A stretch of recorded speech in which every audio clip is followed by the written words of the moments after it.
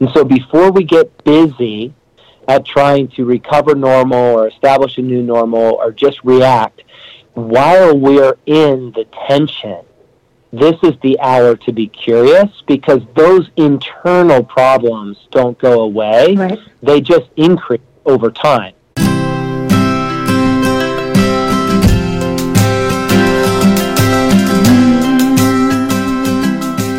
Come out, wherever you are. Okay, that's me doing my best Glinda, the Good Witch of the North, from The Wizard of Oz, by the way. And I wanted to play the soundbite, but, copyrights and also this is what you get. And why are you getting this, you may ask? Well, you ask such good questions. So today on the Isle of Misfits, we are talking about coming out. My name is Nancy Carmichael, by the way, and I am your humble misfit host. And as I said, we're talking about coming out, but not the way you may think, or maybe just the way you may think. We'll see. But I'm not here to talk to myself today. Oh, no.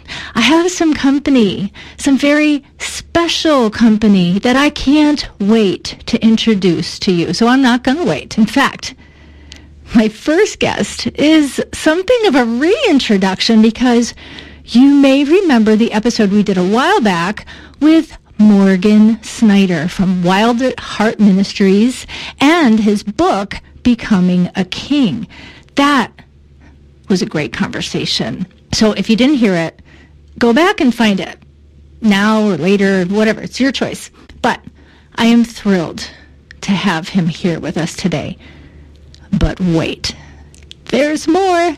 The favor of God must be resting upon me today, because his lovely wife, Sherry, who is the Chief Life Officer of his domain, see, I read your website, and the co-founder of Deeply Rooted Collective, and I want to hear more about that. She has agreed to join us today, Sherry Snyder. So this is just a monumental day for the Misfits right here, right now. Welcome, Morgan and Sherry. Thank you, Nancy, and thank you to all of the friends at the Isle of Misfits. We are so happy to be with you all today.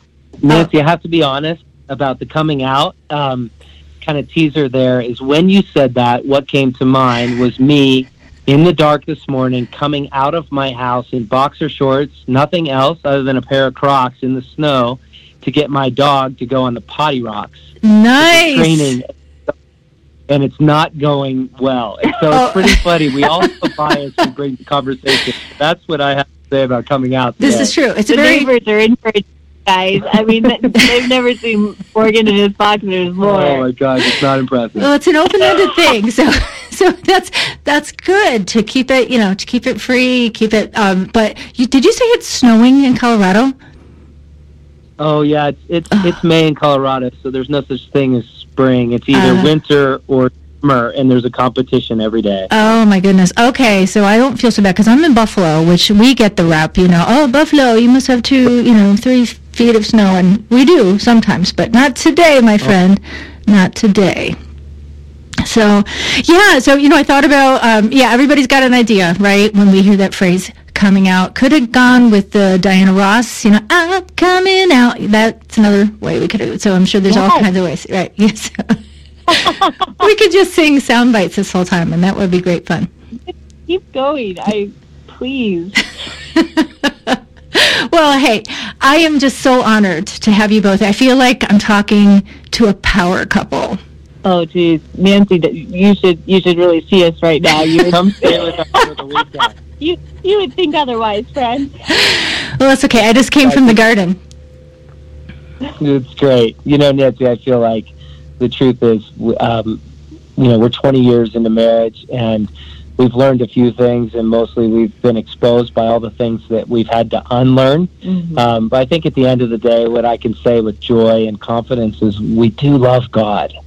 We really do. And I think some of the trials and challenges we faced, even recently, surfaced that reality that we love God, we love his kingdom, and we want to see all people restored and be well. We want to see communities well, marriages well, businesses, churches, schools, and we're all in the throes of it. So I think mean, the only thing we can boast in is we love God, and we want to serve and partner with Him and people like you to bring healing and joy and restoration to people. That's a great goal. I am so, oh my gosh, what an honor to partner with you for this podcast and that very goal. Because, yeah, at the end of the day, we love God. That's great. That just sums it all up, right? We have our ups, we have our downs, we got lots of issues. I should only speak for myself. I got lots of issues, but at the end of the day, like you, I love God, and I want all those things, restoration and healing, and I want to just dive right in. But before we do, I think you know. Morgan knows. Sherry doesn't know yet, but she's about to know what's coming. I think we got to play a stupid game. Whoa. It's silent.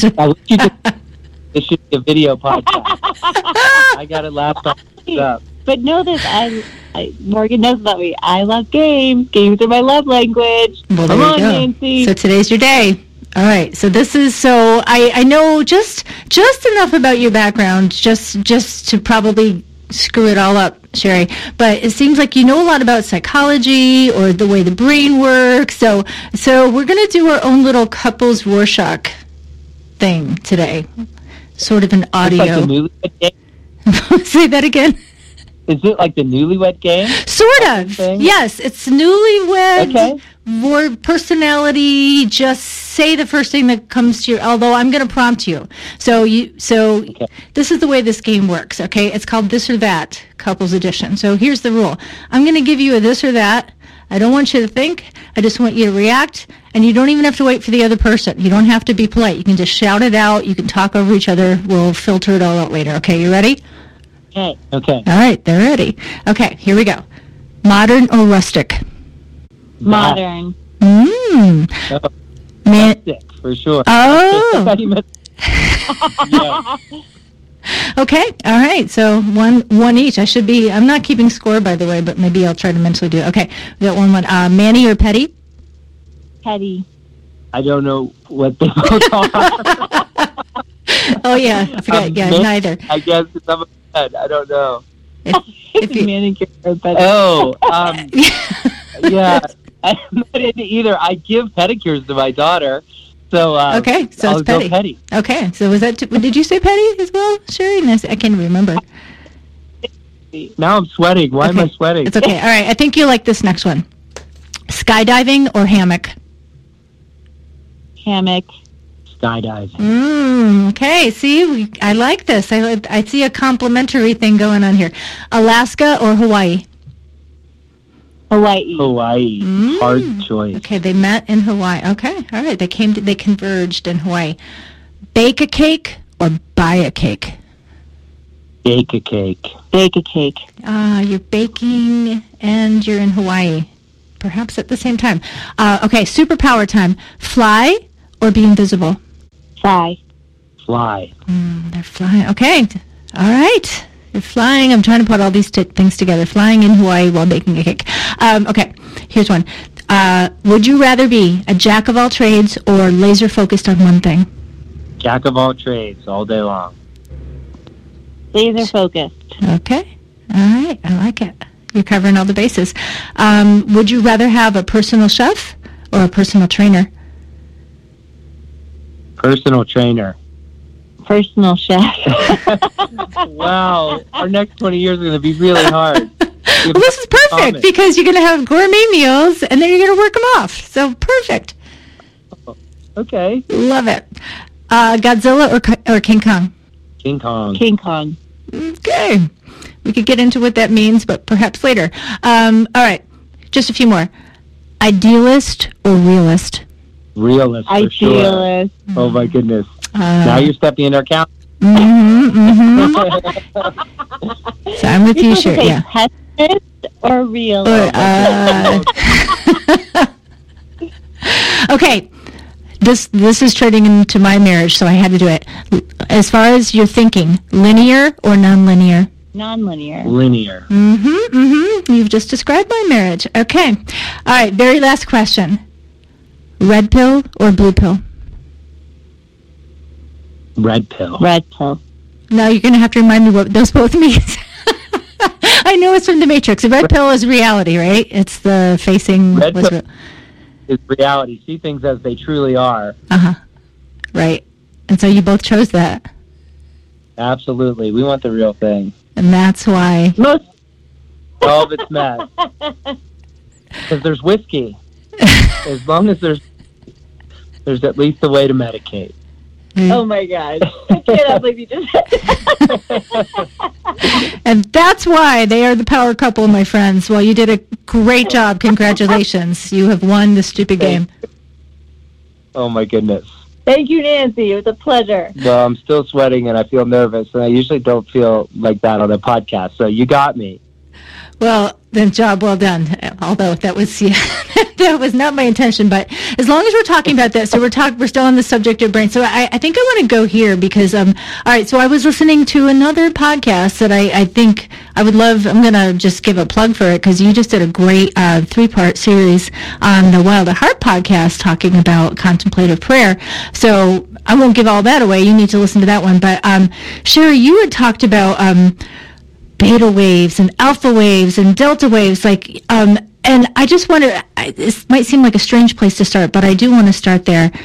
Would you mind just sharing maybe a little bit? I don't know if we need more context, but somehow it all fits in my nonlinear thinking.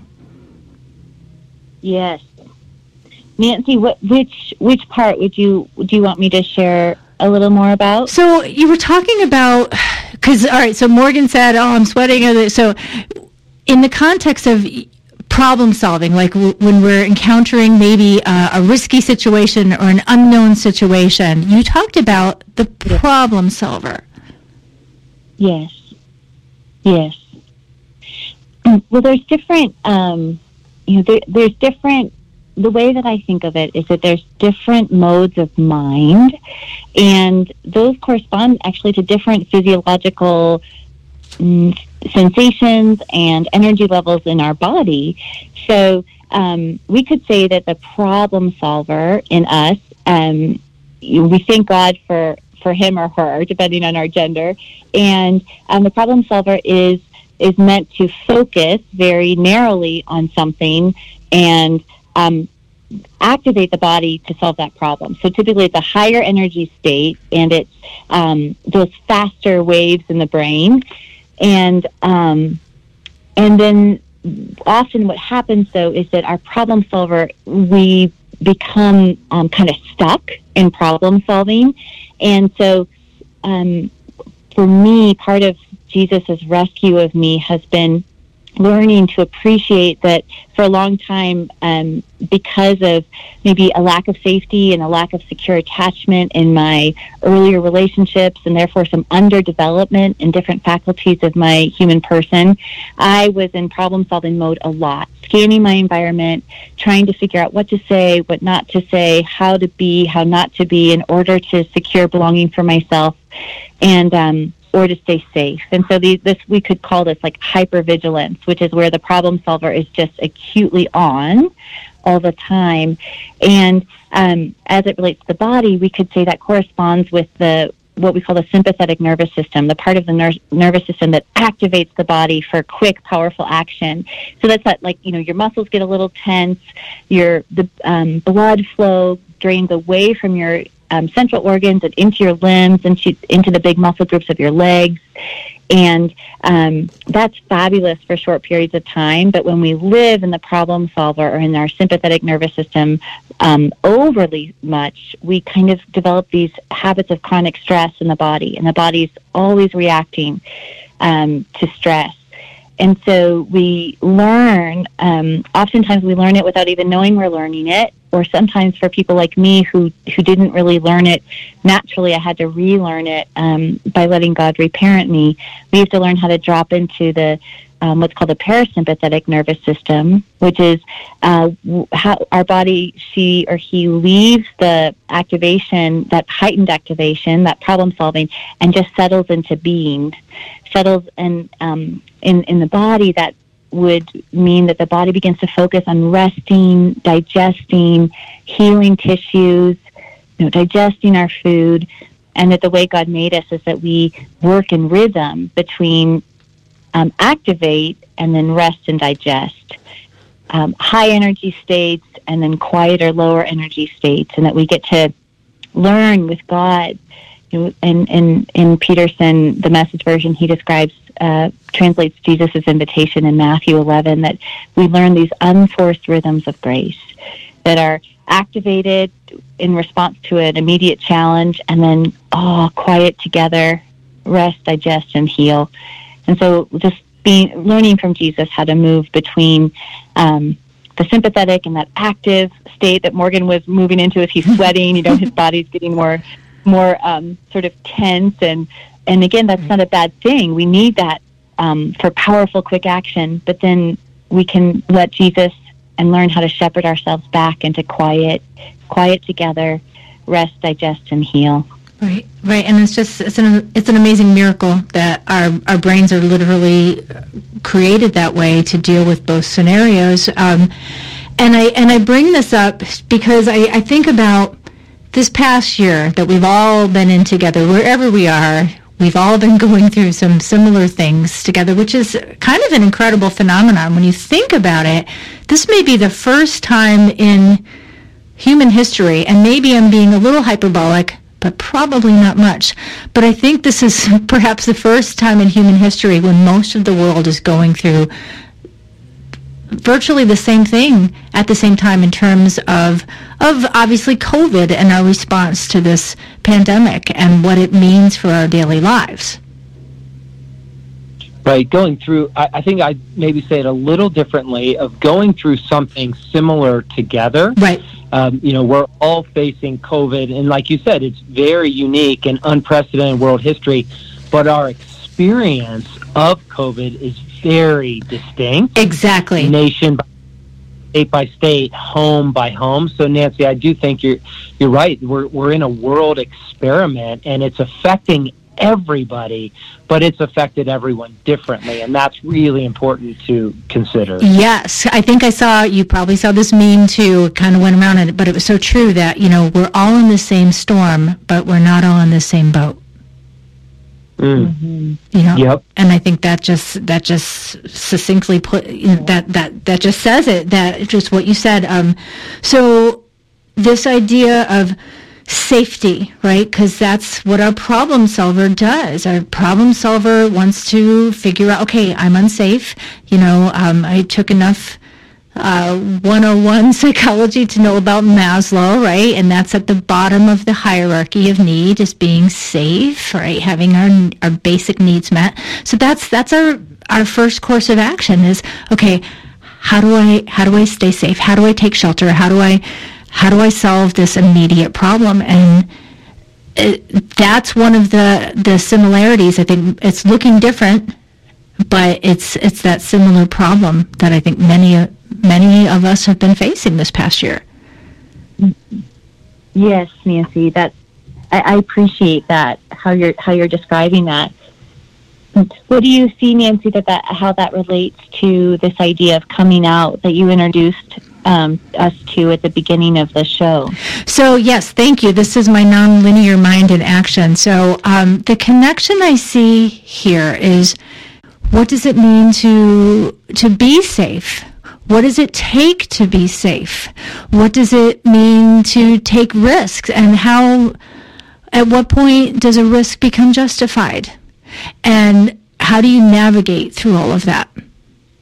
And we're talking physically, but we're also talking about the other realities of our life. What does that mean for my relationship with God? Or do I even believe in God? For me, I can say, yes, of course, everybody knows that. That's what this podcast is about. But I know there's people listening that are on the fence or don't really know that they believe it, but maybe they know me or they're interested enough to say, okay, what are they talking about this week? So there's that.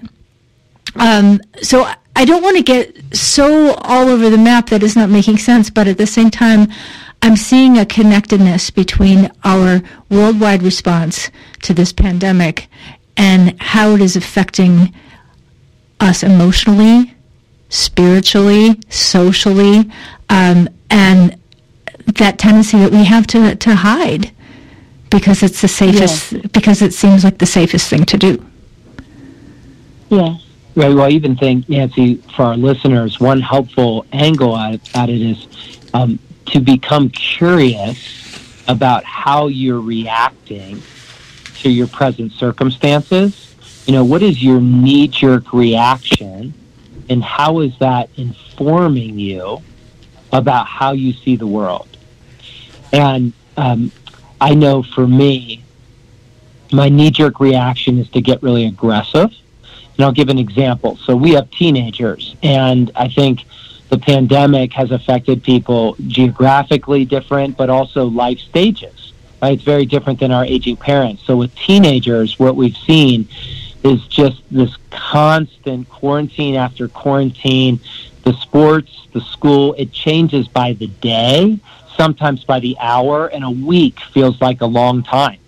And so right now, my son is on the verge of a state championship football game, first time in the school's history for Saturday. Nice. And they have had to fight through so much and so many quarantines, but still there's this fundamental belief of this game's not even going to happen. And even if it happens, half the team will be quarantined. It'll probably be my son. And here's the point, is I get really aggressive. And so my knee-jerk reaction is to fight and storm the hill. And I said to my son, we're pulling you out of school for the week. We're going to make this happen. We're going to fight the quarantines. You're going to be eligible. And I have to pay attention. Where's that energy coming from? And I realize if I pause and I get curious about my soul, I realize that it's informing me that there's this fundamental belief in my structure of life is found when you make it happen. Life is up to you. Get old, win the game, or else life won't work. And below that is a root of fatherlessness. And even below the fatherlessness, there's actually this deeper root of I'll call it deprivation. This feeling of unsettled, not at peace, lacking. And I'll even say it this way, lacking nourishment, lacking comfort, lacking care. And so we're talking about COVID and a football game for a high school kid. But if I'm curious about the landscape of my soul, the outward problems reveal inward problems. And so that's where it gets really personal. Right. What I actually need is to address the scarcity, address the self-determination, address this thing that's reaching for comfort apart from God. And as my heart heals, my strength heals, and I'm able to then shepherd my son through the week to say, God's got this. And with or without a game, we're loved and we're cared for, and we're going to fight where we need to fight, but we're also not going to put it into make it happen mode. We're going to trust that God has prevailing goodness on our behalf. So I use that very specific example to kind of go through a root cause analysis to say, what's at play here below the surface?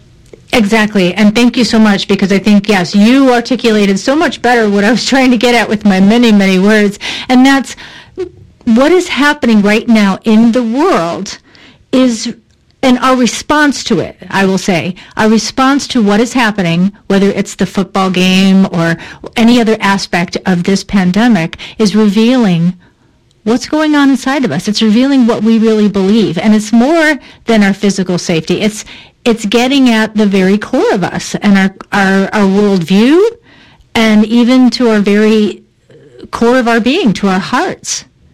Absolutely. And I think what we have to be really careful about at this hour on the earth, therefore, is the escape hatch. Right. We all are up some kind of plan, and it comes in the form of, I can't wait for life to get back to normal.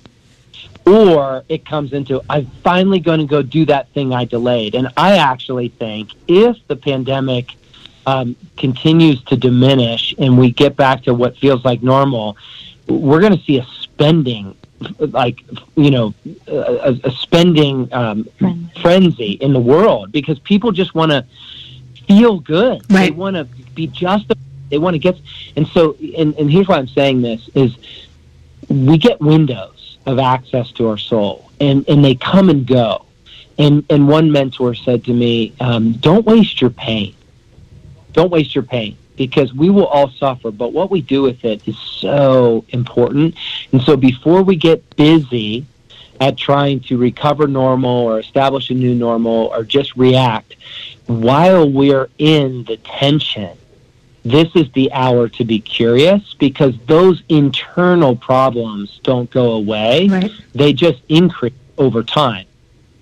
Right. That's exactly right. Because, as you said, people are anticipating, we can't wait for things to get back to normal. And whenever that is, I think probably to some extent, at least in the States, it depends on what state you're living in. But regardless, this idea of, okay, at some point things are going to look more normal again. So we're all going to be coming out of this period of history. But the question is, how are we going to come out, right? And that speaks to what you just said, that this is the hour to be curious. So, all right, I'm in New York State. You're in Colorado, both of you. What's it looking like? What's the general temper there in terms of what are people anticipating? Yeah, we have the privilege of interacting with leaders really in very different pockets of the globe. And so I think I'm conscientious. I'm just hyper conscientious about this idea of people are experiencing very differently in very different places. Right. I was talking to an executive in Sydney last week, and he said, they're in very stringent lockdowns, and they're even increasing their lockdowns as far as international travel in this next year. They're extending them, but their economy's thriving. And what they basically said, for every $15 million that they lose because they don't have tourists coming in, they gain $55 million by people not traveling out of Australia. And they're a net exporter at this point, and their economy is booming. And so then you take that, and then you put a person in Brooklyn, New York, in a small apartment with 5 children, with an elderly mother, and all they're thinking about is what you said, Nancy, of like the present need, like the current danger. And so I think what I would say to that is it's pockets, and some people are really covered up in fear. There's a lot of fear going on, and it's being fueled by a lot of messages in the world. And then there's a lot of people that are pretty angry in our experience because they feel misunderstood, because there are very real issues with COVID illness, with different people, with elderly, for example. And so you have all these different cultures that are colliding and trying to interact and make a normal, overscheduled life work. And so I think that's my first reaction, is different cultures are affected differently, and they're kind of colliding into each other. And then you have mask or no mask, right. You have vaccine or no vaccine. Right. Go back to normal or in a new normal. We're all in this together, or protect your own people. And so you have all this kind of violence of cultural clashes happening in different pockets. Sherry, that's my take. What about you? I think that's so well said, Nancy. So I agree with Morgan. I really do feel like we're a little bit, I observe, siloed even in our, organized, let's see, the 7 interlocking communities that we're a part of here in Colorado Springs. Each one of those 7 communities have a different tone and a different energy about them, even at this point in the pandemic. Yeah, and I see that where I am too. Very similar. So, and I know it probably sounds like I just want to spend this whole time talking about COVID, which I don't. But I think it's necessary because of what it's revealing. So I'm going to get really honest with you both right now and let you know. When we talk about these responses that we have, whether it's fear or anger, I would have told you a year ago, maybe a little more than a year ago, I'm not a fearful person. I don't really. I don't have a lot of anxieties or fears. I mean, maybe I won't be with Morgan when he jumps out of the plane, although I'd like to think I would. But I mean, I don't really fear things, right? And yet, and in many ways that's still true. And yet this year has revealed something to me that, oh yeah, I have fears. I might not be afraid of dying of COVID, but God's been pulling back the curtain and allowing me to confront some other fears that I have. Fears of not having the relationships that I thought I had with people, they're not physical fears, but they're emotional fears. They're fears that speak to my relationship with God. Well, yes, God, I know you're good, but, those kind of fears. And it's revealed some anger. I get angry about things if I think that something is not true or not being relayed in a way that's responsible. And if I see that, it makes me angry. And then I'm trying to navigate through all that. Okay, well, there's such thing as a righteous anger. But if I'm getting bitter about it, that's not very righteous. So those are things that I'm dealing with. And I know I'm not alone. I know other people are too, but I can only speak for me. And this speaks to, all right, I want to get out there. I want to come out. I want to, get back to normal. But coming out, what does that look like? Because I can look like I'm coming out, but I'm still hiding, if that makes sense. Yep.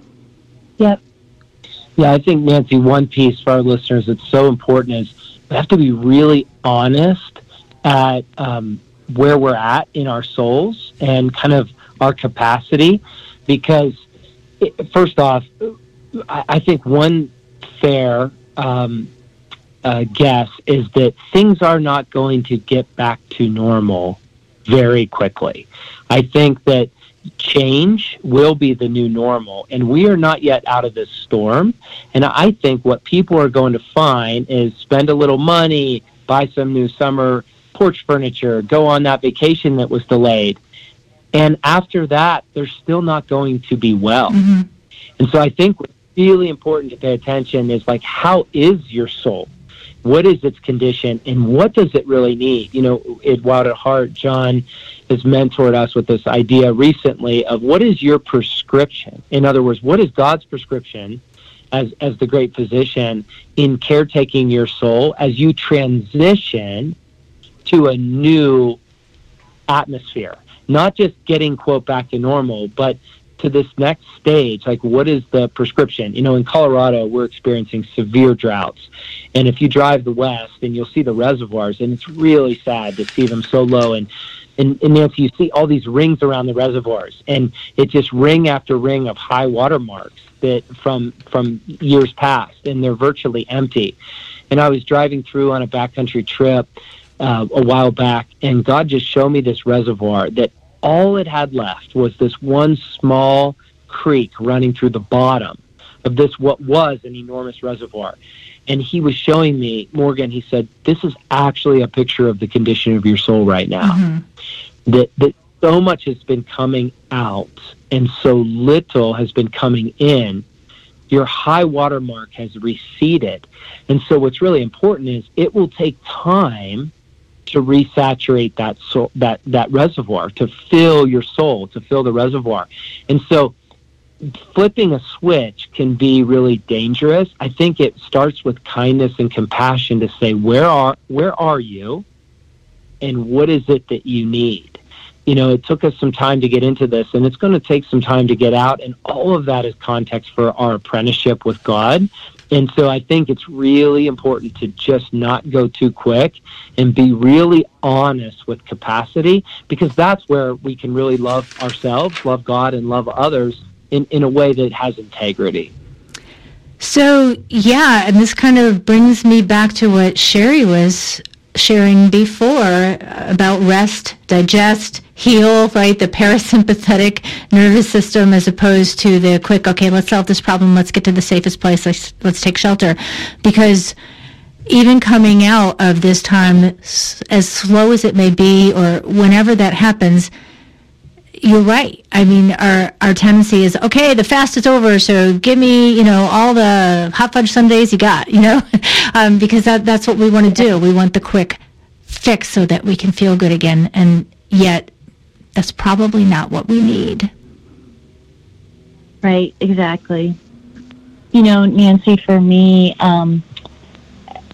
the counsel from Jesus that I've been sensing is,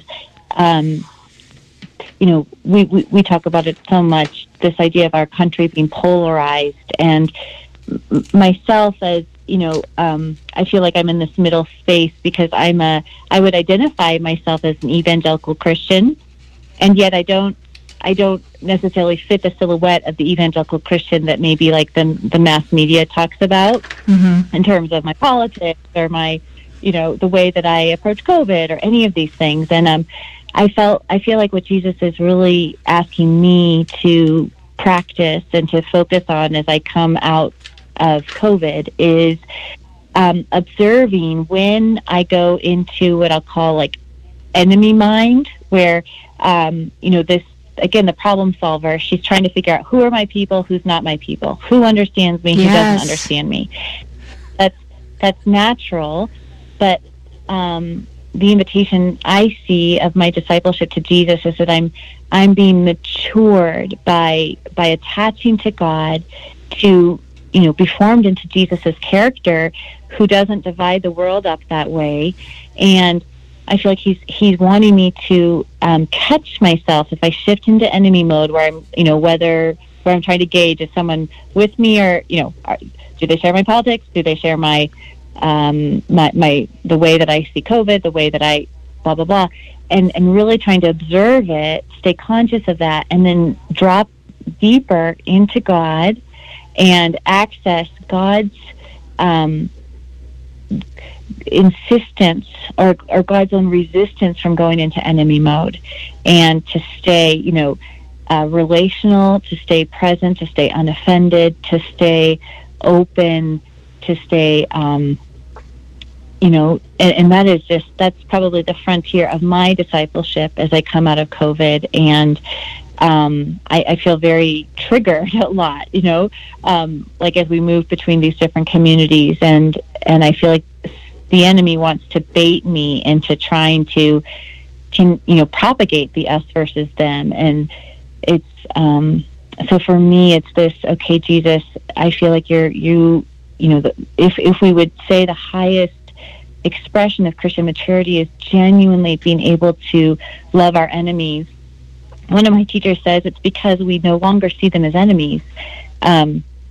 We focus on the fact that we're all, we really are, this person who I'm relating to right now is loved by God, and I'm loved by God, and here we are together. So for me, what I'm feeling drawn to in my coming out is really seeking, Jesus, how do I be conformed to that part of your image? How do I sidestep the temptation of the us versus them and propagating that in my own in our beloved community? And how do I stay in my body, guide myself back to a relational mode, even if I get temporarily into a like, ooh, this person's unsafe, or this moment, this context is unsafe. How do I lean into God so that I can come back to relational, to being present, and rather than activated in a sort of as if I'm responding to hostility. Oh my gosh, I think you hit it on the head. At least that is one of the hugest issues I think that I've been confronted with. And again, I don't think it's just me, but this whole idea of, are you with me? Are you my people? Are you not my people? Are you safe? Right? And how easy it is for us to approach life that way. And maybe we were never aware of it to the extent that we are now, because there is so much camp dividing, right? And everybody's got, I'm in this bubble, you're in that bubble, and our bubbles never bump against each other because that's not safe.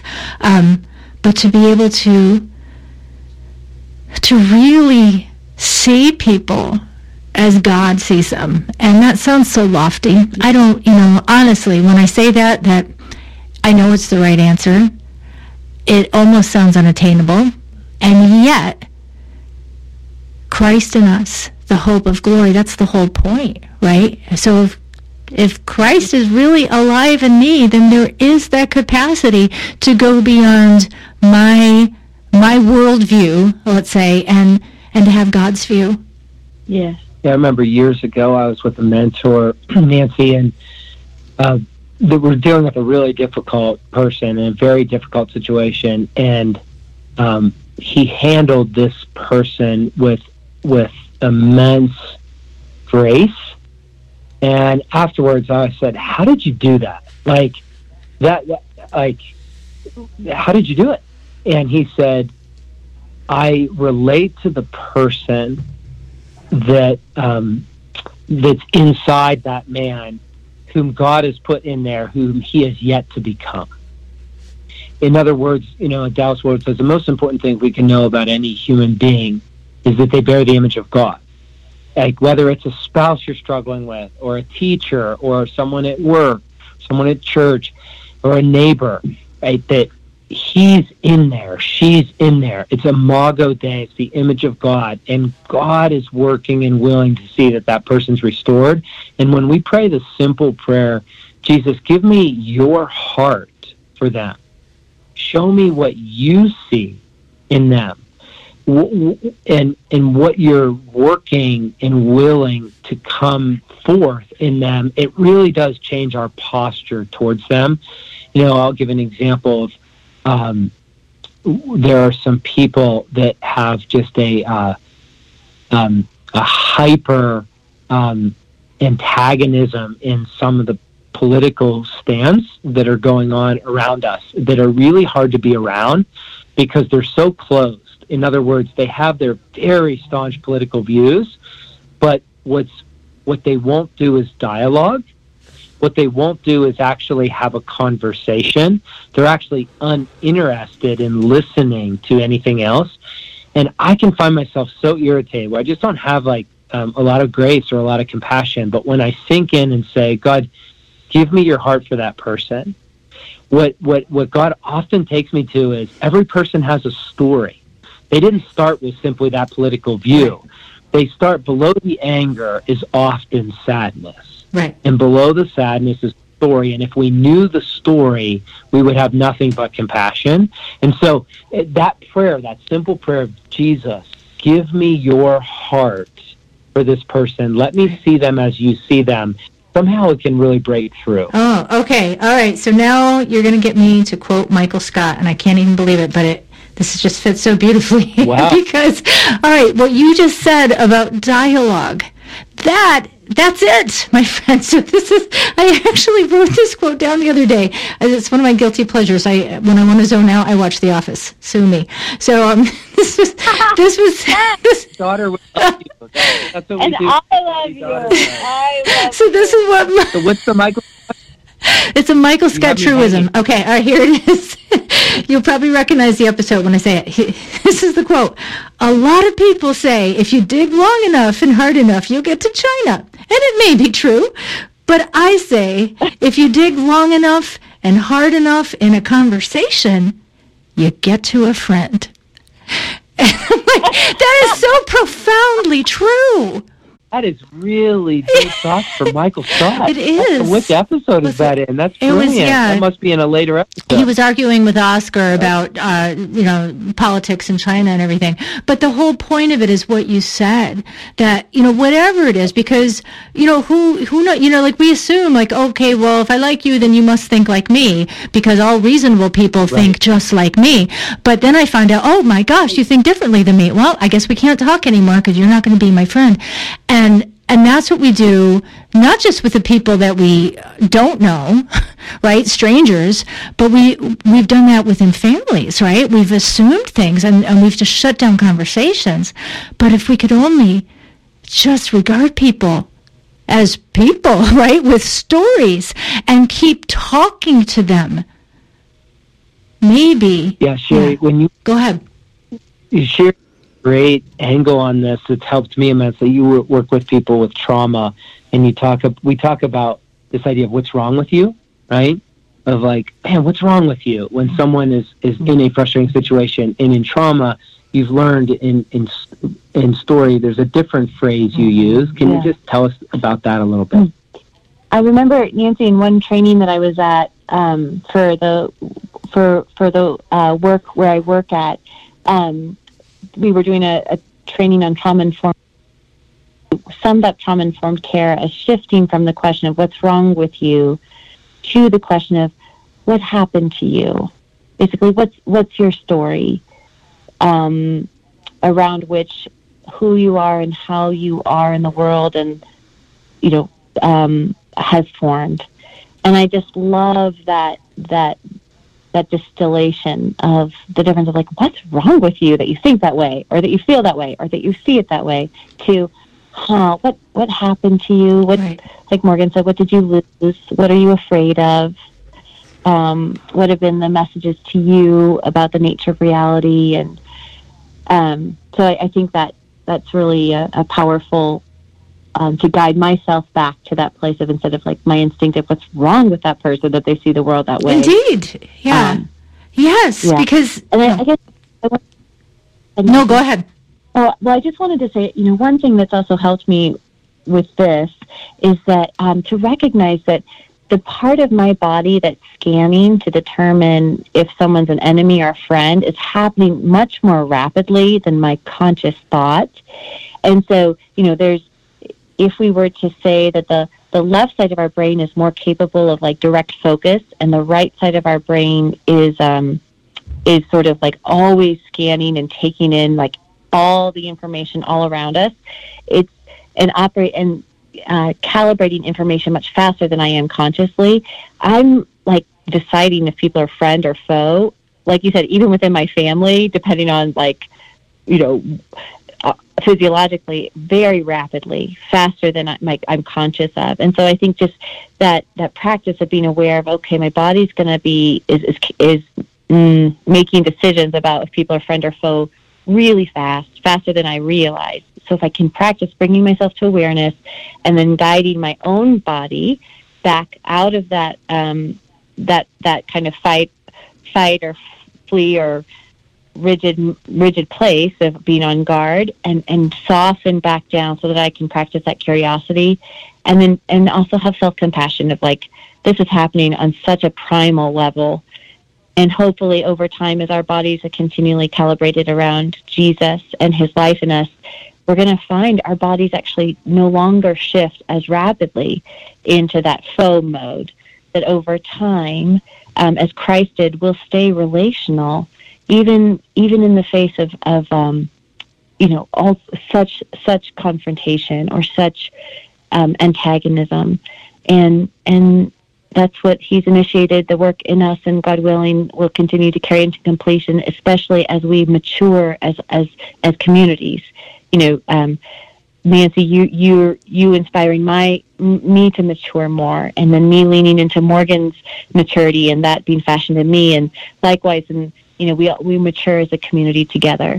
Right. Yeah, that's so beautiful. There's just this whole idea of how we come out, right? And I know we're winding down here. I got to let you go on to the rest of your day, but what a beautiful way to wrap this up, because we're talking about slowing down, right? Rather than just scanning for, the immediate shelter, but allowing Jesus and us, for the Christians. I know not everybody listening is a Christian, but even for non-Christians to slow that process down, say, what's really going on?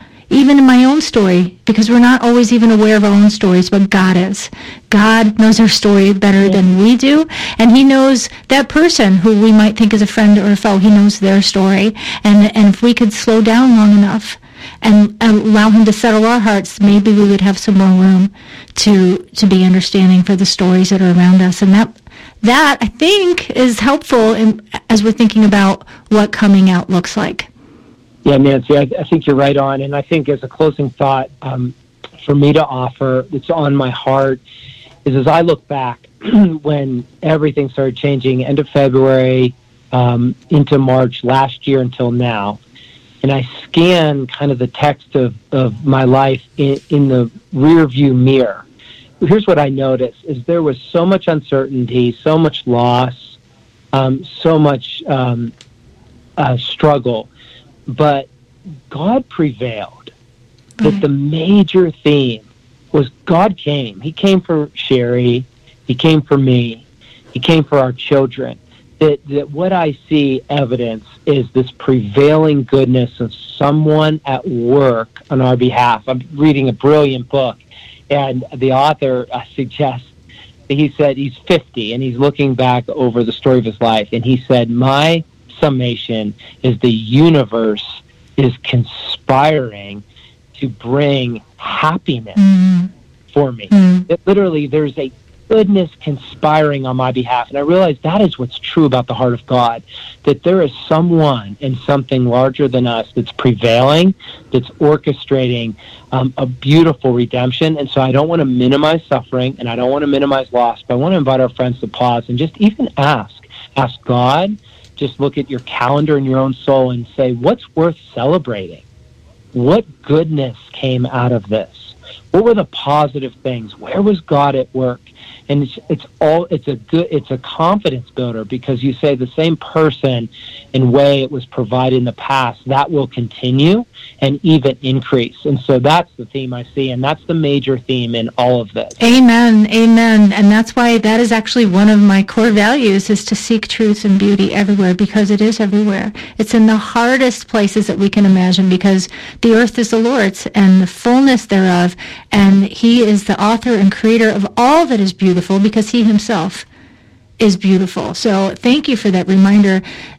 Thank you to both of you just for a really, really wonderful conversation. It's helped me, I'll say that. So I'm thinking it's helping other people too. Yeah, I don't get to often do podcasts with Sherry, but for our listeners who are enjoying her voice far more than mine, which is very easy to do, if you're interested in hearing more of her heart on these topics and more, if they go to Become Good Soil up in the search bar and just put Sherry, Cherie, just put her first name in the search bar, and all sorts of videos and podcasts and pieces of her life and content will surface, and that's worth exploring. She's one of my greatest teachers. Thanks, buddy. And thank you for giving that plug, because I just can't recommend enough. Go check out Become Good Soil. Both of you, your podcast, your generosity with just all the wisdom that you give away through so many different means, and even being here today with me. Thank you so much. I truly am honored to be talking with you, and I just pray blessings over both of you. Thank you, Nancy, and thank you to this beautiful community, the Isle of Misfits. We just appreciate you all. Thank you so much. We're all misfits. Let's keep going together. So this is one of those podcasts that I think you'll want to go back to and listen again. Maybe several times, because there's just so much good stuff here. Mostly from Morgan and Sherry, of course, but that's why we had them here. Now, wherever you are in this coming out process, whatever that means for you, whether you're literally coming out of your house for the first time in months or reuniting with loved ones, whatever that means, whatever feels normal to you, there's some great takeaways. First, slow down, right? You don't have to do it all at once. Be curious, face your feelings, take inventory, resaturate your reservoir, celebrate what's worth celebrating, and most of all, know that God prevails, then, now, and tomorrow. So grateful to have Morgan and Sherry Snyder join us, and like he said, you can find them both at becomegoodsoil.com, and you can find great podcasts like these and more at isleofmisfits.com, where we're calling all square pegs to come on out, own your awkward, love your fellow misfit, and seek beauty and truth everywhere, because it's out there.